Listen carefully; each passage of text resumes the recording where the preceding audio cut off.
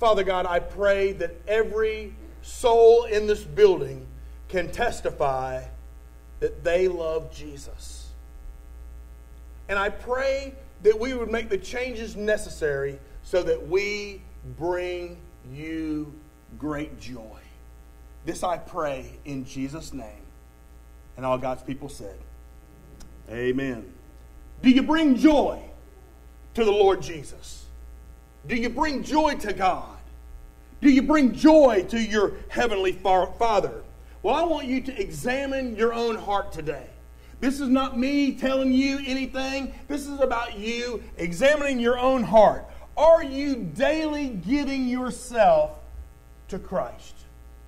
Are you surrendering yourself every day so that God might use you in a glorious way?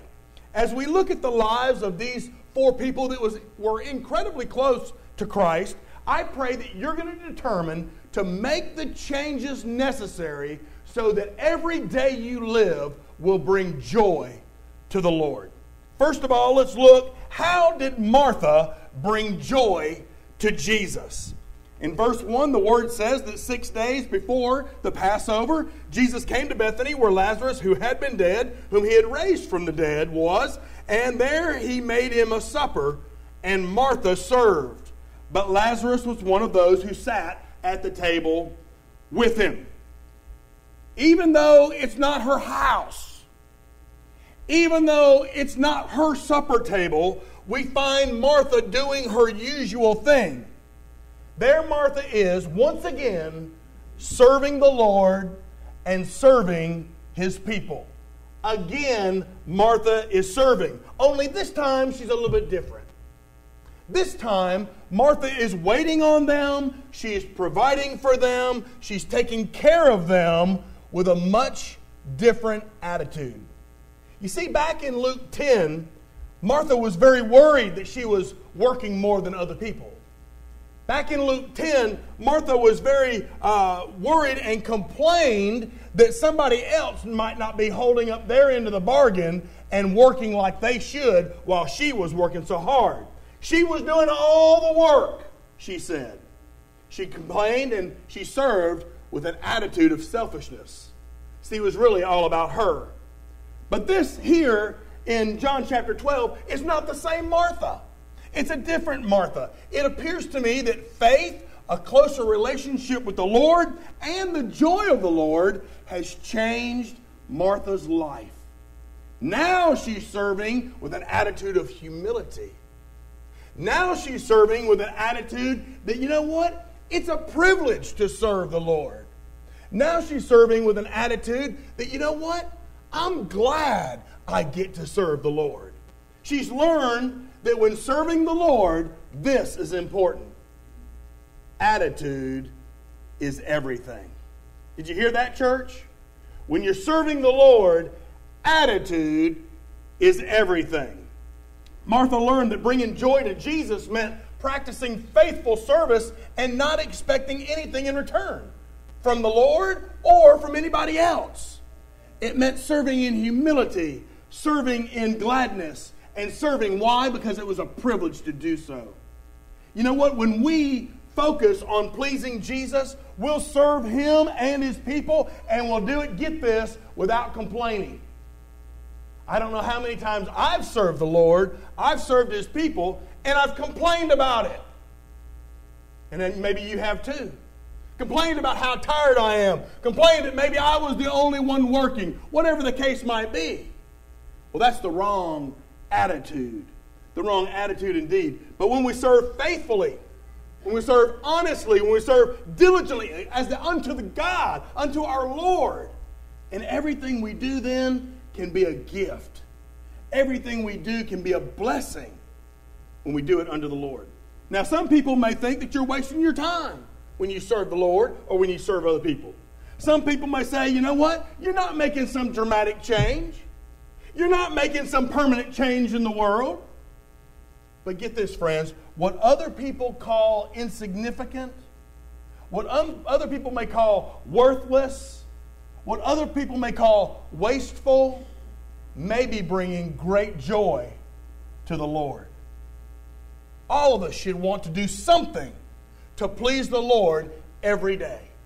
So we ought to look in the mirror every morning and say, what am I going to do to please the Lord today?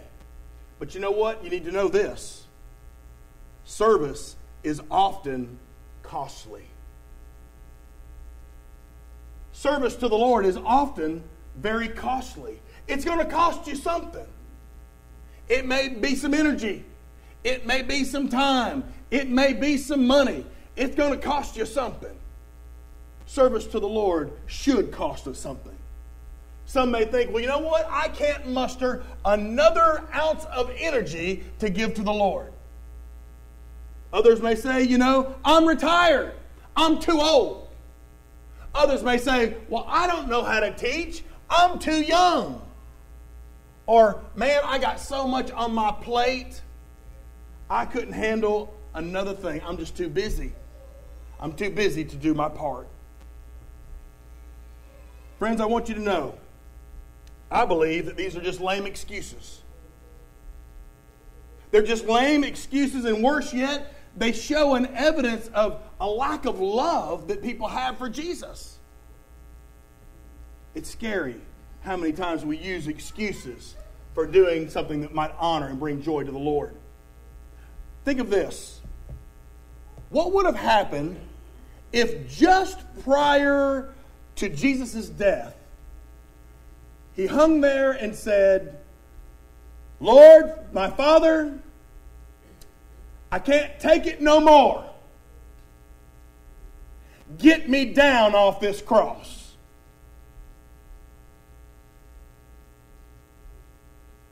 What if he'd made the choice not to serve you that way and said, get me down off this cross? I'll tell you what would have happened. We'd have no hope of heaven. We've had no hope of forgiveness of our sins. We've had no hope of eternal life if Jesus hadn't chosen to serve us. I want you to know that your service has eternal implications. Everything you do for the Lord has eternal implications, whether it be for children or seniors or adults or yard sales or whatever. Everything that you do for the Lord has eternal implications. Serving the Lord and serving His people ought to bring us great joy. We ought to sense that as a privilege, because the Bible says in Hebrews 13:16, do not forget to do good and to share, for with such sacrifices God is well pleased. I pray that you can say that you've been sacrificing those things that have eternal implications. So Martha brought joy to Jesus. How? Through her work. Through her work, she brought joy to Jesus. But what about Mary? Let's look at Mary. Mary worshiped. Look at verse 3. Then Mary took a pound of very costly oil of spikenard and anointed the feet of Jesus and wiped his feet with her hair. And the house was filled with the fragrance of the oil. Here we find Mary basically doing her natural thing, her normal thing. What is Mary doing? Mary is sacrificing. Every time we meet Mary in the Bible, she's worshiping at the feet of Jesus. Every time. But Mary's worship also took on a little bit of a different form. I imagine it this way. I imagine that dinner was over. Everybody's rubbing their belly, trying to stretch out a little bit, make more room for dessert. They're rubbing their belly because of this wonderful meal that Martha served. And then something happened that will be talked about for centuries to come. It was really a simple gesture. It was a simple gesture of gratitude. It was a simple gesture of profound love. Mary went to her little lockbox and she stuck her key in and she opened her little lockbox. And in that lockbox, she took out a very, very expensive vial of oil, one that she had been saving for a rainy day. And then she knelt at the feet of Jesus and she took the place of a slave, and there she quietly anointed his feet with her life savings, with everything she had. She was saying, in effect, that there's nothing too valuable for my Lord. Can you say that? There's nothing too valuable for my Lord. There's nothing too valuable to give to the Lord Jesus Christ. He's worthy of everything I have. He's worthy of everything I am. I only wish this one thing. I just wish I had more to give. In that day, you need to know that a woman's hair was her glory. And there, Mary humbled herself and laid her glory at the feet of Jesus. Of course, she was misunderstood. She was even criticized. But you know what? When you give your best for the Lord, that's usually what happens. Somebody's going to criticize you for giving all you got to the Lord. But know this too. This kind of worship that we witness in Mary is very costly also. I wonder if Mary remembered what King David said in 2 Samuel 24, where David said, I will not offer God that which costs me nothing. Did you hear that? I will not offer God that which costs me nothing. Worship is sacrifice. Worship is costly. We need to know that. So Mary took the most precious thing that she had, the most precious thing she owned, and she spent it all on Jesus. You see, true love gives all. True love gives all. True love's only regret is that it doesn't have more to give. That's true love for you.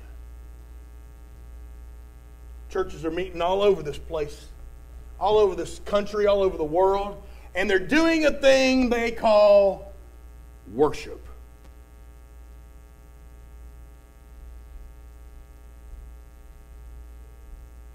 They're doing a thing they call worship. But in all reality, there ain't much worshiping going on there. Because their minds are a million miles away from God. They've gathered for some ulterior motive.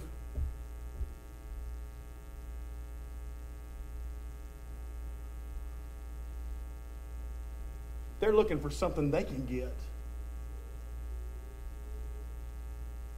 They're saying, what's in it for me?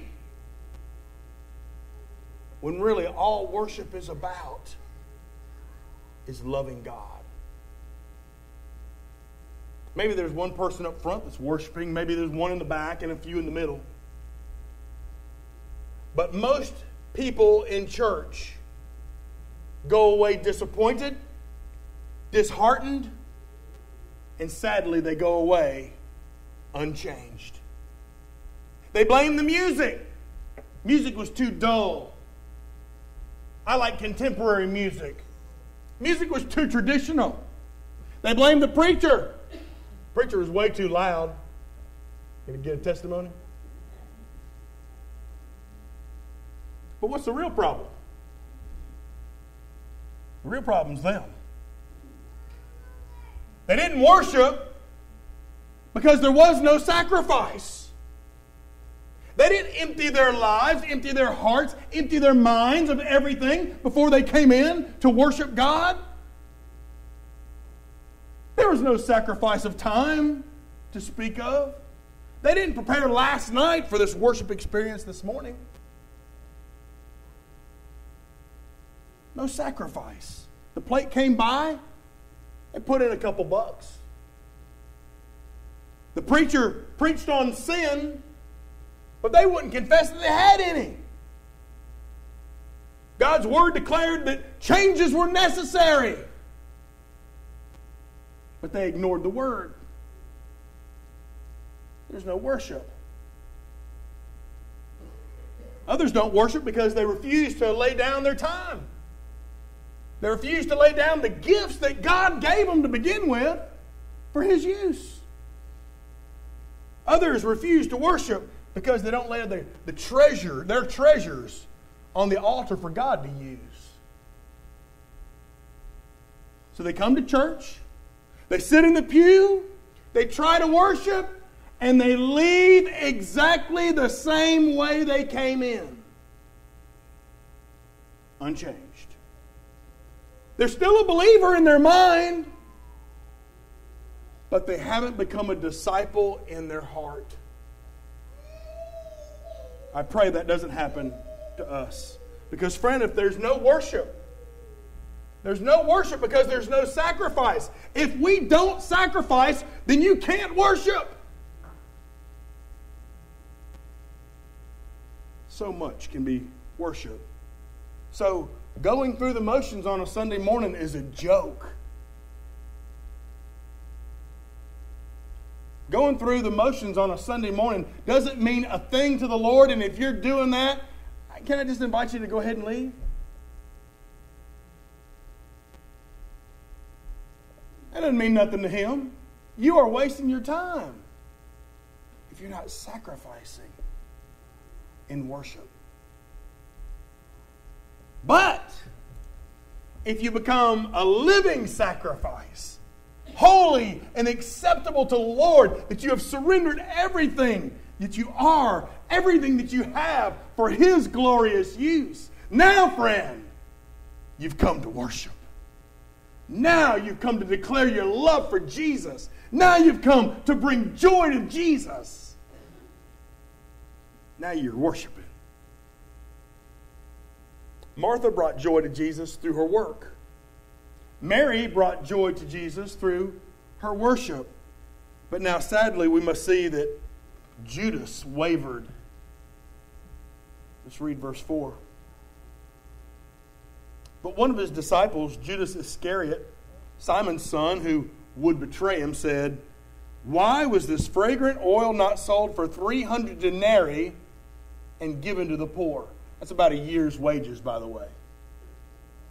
This he said, not that he cared for the poor, but because he was a thief. And he had the money box, and he used to take what was put in it. But Jesus said, "Let her alone. She's kept this for the day of my burial. For the poor you have with you always, but me you do not always have." I read about a burglar who needed money to pay his income taxes. So he decided he was going to rob a grocery store.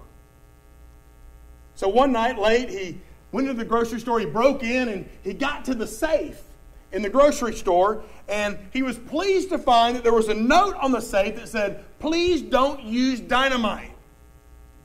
Don't worry, the safe is not locked, it's open, just turn the knob." With a big old smile, he turned the knob, opened it up, and when he did, a heavy sandbag fell on his head, all the floodlights came on, and the alarm started clanging. As the police scooped him up, put him on a stretcher, and were carrying him out, he moaned, "My confidence in the goodness of man has now been severely shaken."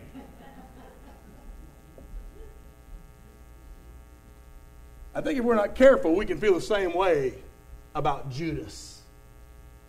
Consider this. How could a man follow Jesus as a disciple for that long and do what he did? How could a man see all the miracles that Jesus did, then do what he did? How could a man hear all the teaching from the Lord of life, then do what he did?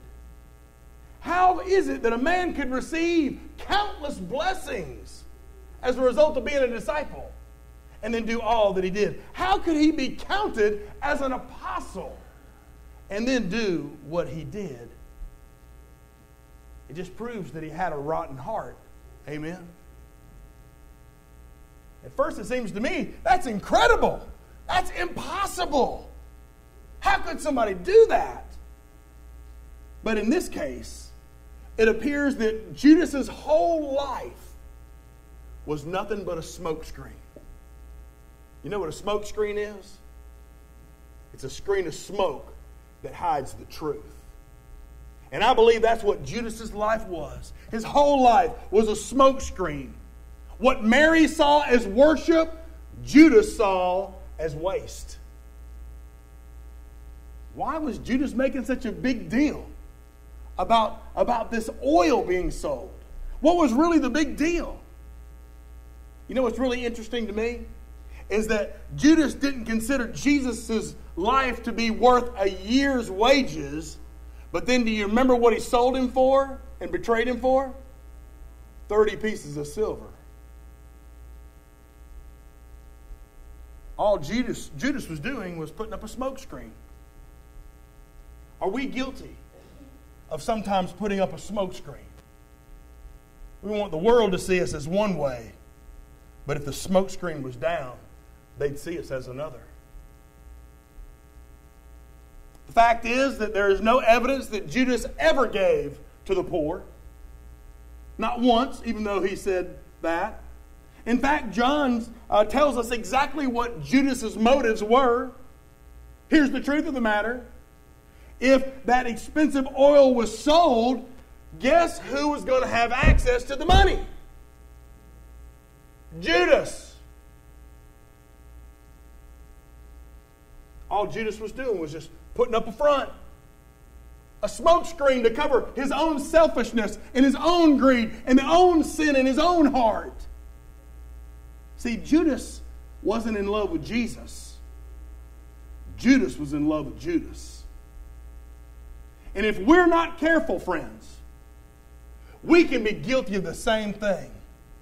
You can call yourself a Christian, but you're not in love with Jesus. You're in love with yourself.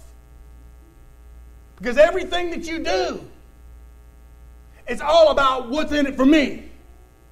How's this going to influence my life? How am I going to benefit from it? It's all about me. What about me?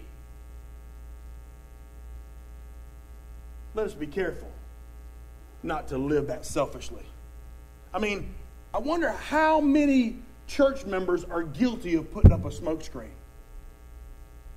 In effect, stealing from God. Because they're proclaiming their love for God, but the truth is not so much. Think of these. Those that are critical of other people, but they're not doing nothing themselves. You know what that is? It's a smokescreen. Think of those who don't attend church regularly, but they criticize what the church does. Smokescreen. They don't read their Bibles, but they're the first ones to criticize the preaching. They're unwilling to help financially, physically, prayerfully. But when the plans fail, guess who's the first one to criticize? They are. Smokescreen. Likewise, this self-righteous Judas tries to come down on Mary. But Jesus himself takes a bold stand and rises to her defense. There would always be opportunities to care for the poor. Day in and day out, you can take care of the poor, but they wouldn't always have Jesus. Jesus is so precious to us. He's so precious. He is with us. And we have to exemplify and exhibit and demonstrate that love that we have for him in everything that we do. Let us seize every opportunity that we have to express the love we have for Jesus. But whatever you do, don't put up a smoke screen. Judas wavered in his devotion to Christ. Undoubtedly, can you imagine how that hurt the Lord? Can you imagine that he was crushed when Judas betrayed him? Martha brought joy to the Lord through her work, and Mary brought joy to the Lord through her worship. But now I want you to see that joy came to the Lord as Lazarus witnessed. Verse 9. Now, A great many of the Jews knew that he was there. Talking about Jesus. And they came not for Jesus' sake only, but that they might also see Lazarus, whom Jesus had raised from the dead.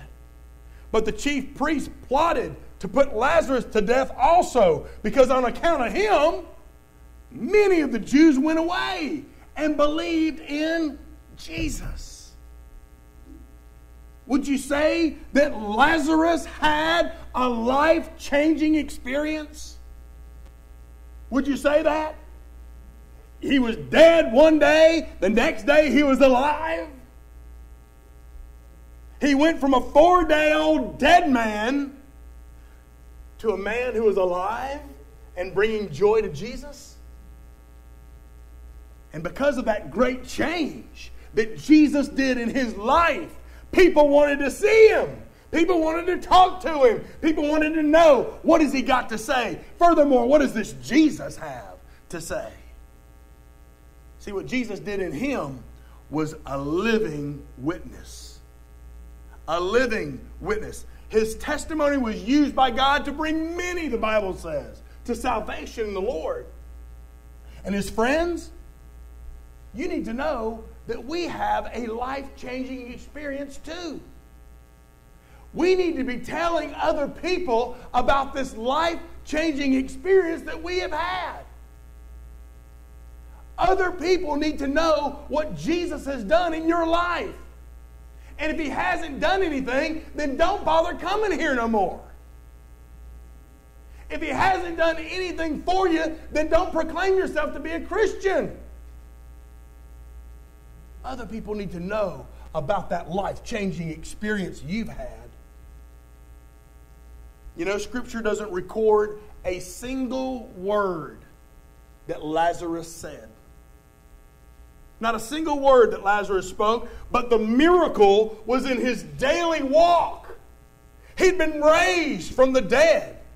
He'd been raised from the dead. And now Jesus was using him to convince other people that he was the Son of God. On the other hand, we have John the Baptist, where the Bible says that John the Baptist didn't do any miracles. But all the things that John spoke were true, and many believed in his words. So I'm sure that Lazarus did speak. It's just that Scripture doesn't record it. He did talk, and I bet his testimony went something like this. You're not going to believe this. I was dead, and then because of Jesus, I'm alive. Guess who else has got that same testimony? You. You were dead in your sins, and because of Jesus, now you live. How many people have you told about your life-changing experience?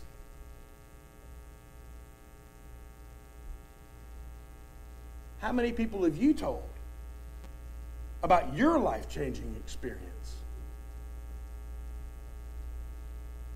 His witness was so powerful that the religious leaders wanted Lazarus dead again. He was already dead once. They wanted to kill him again. Why? Because on account of him, many of the Jews went away and believed in Jesus. A living witness. That's what you are. You are been called to be a living witness. Friends, and our witness is not what you do for Jesus.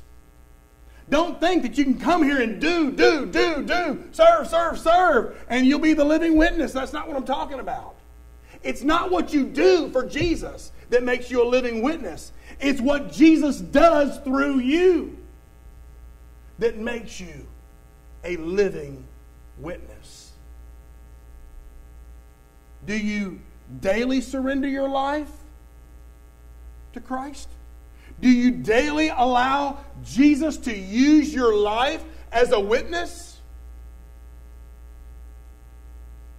Do you yield your own selfish desires, what you want, so that other people will see your worship in Jesus as King and Savior? Do you submit your all like Mary did, Submit your all to His service and bring joy through your work like Martha did? Or, like Judas, do you find your faith is wavering? Do you find yourself putting up a smokescreen so that others won't see the truth? Do you find yourself making excuses when it comes to working for the Lord? Do you find yourself making excuses when it comes to worshiping the Lord? I don't know how many people aren't here today, don't want to know. But I wonder what excuse they would give if Jesus asked them, why weren't you here today? Why didn't you worship me today? I wonder what excuse they would give. Do you find yourself making excuses for witnessing for the Lord? I've heard them all. Oh, I'm not very good with the Bible. I don't know all the Bible, Brother Bill. Man, I'm a little bit scared about witnessing for the Lord. Man, I am so tired, man. I have put in a full day's work, and I just don't have time to come to Grow.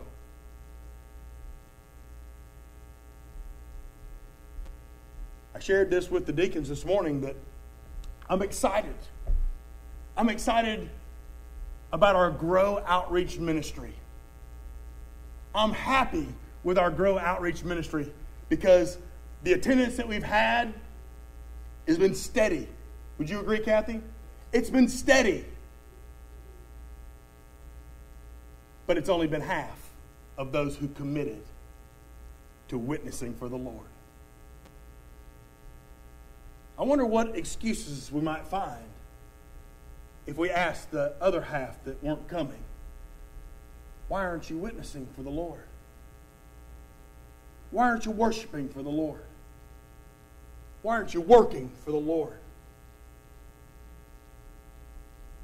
Just know when you stand before God, there'll be no excuse. You can give me all the excuses you want. You know what I'll tell you? I love you and I understand. That's my pat response for an excuse. I love you and I understand. But when you stand before God, it's going to be a different story. Because excuses ain't going to fly. Jesus gave His all. There was nothing left that Jesus could have given in order for you to have forgiveness for your sin. He gave it all. There's nothing more He could have given. When it came to you experiencing a fruitful and abundant life, Jesus gave His all for you. When it came to you being assured of eternal life in heaven, Jesus gave His all for you. I mean, He shed His blood for you. Yet when it comes to working and worshiping and witnessing, if the truth is known, we're too busy wavering. So, how can things be different? How can things be different? Well, friends, change has got to occur. You can't do the same things the same way and expect a different result. If you want to be able to stand before the throne of God with a clear conscience, change must occur. What do? Pour out my life. Hold nothing back. Give it all to Him. He deserves everything we have to offer. He gave His all for you and I. Jesus said, I am the way, the truth, and the life. If you follow my way, believe in my truth, and live the life I tell you to live, heaven is your home. but no man can come to the Father unless it comes through me. I pray that when you work for the Lord, you work it like it's a privilege for you to do so. Like you've been given the greatest privilege of all time, that you get to work for the Lord. Likewise, when you come to this place to worship, you come prepared, you come bright-eyed and bushy-tailed with a big old fat Brother Bill smile on your face, and you come ready to worship, to show and demonstrate your love for the Lord and your desire to make Him joyful. And I pray when you walk out of this building that you're witnessing for the Lord through your life, because once you were dead, but because of Jesus, now you live. I pray your life is a living testimony of that, and that you use your words to tell other people about the reason for your happiness and the reason for your joy. You can have this eternal life I'm talking about by pouring out your life and giving it to Christ. He'll take over from there.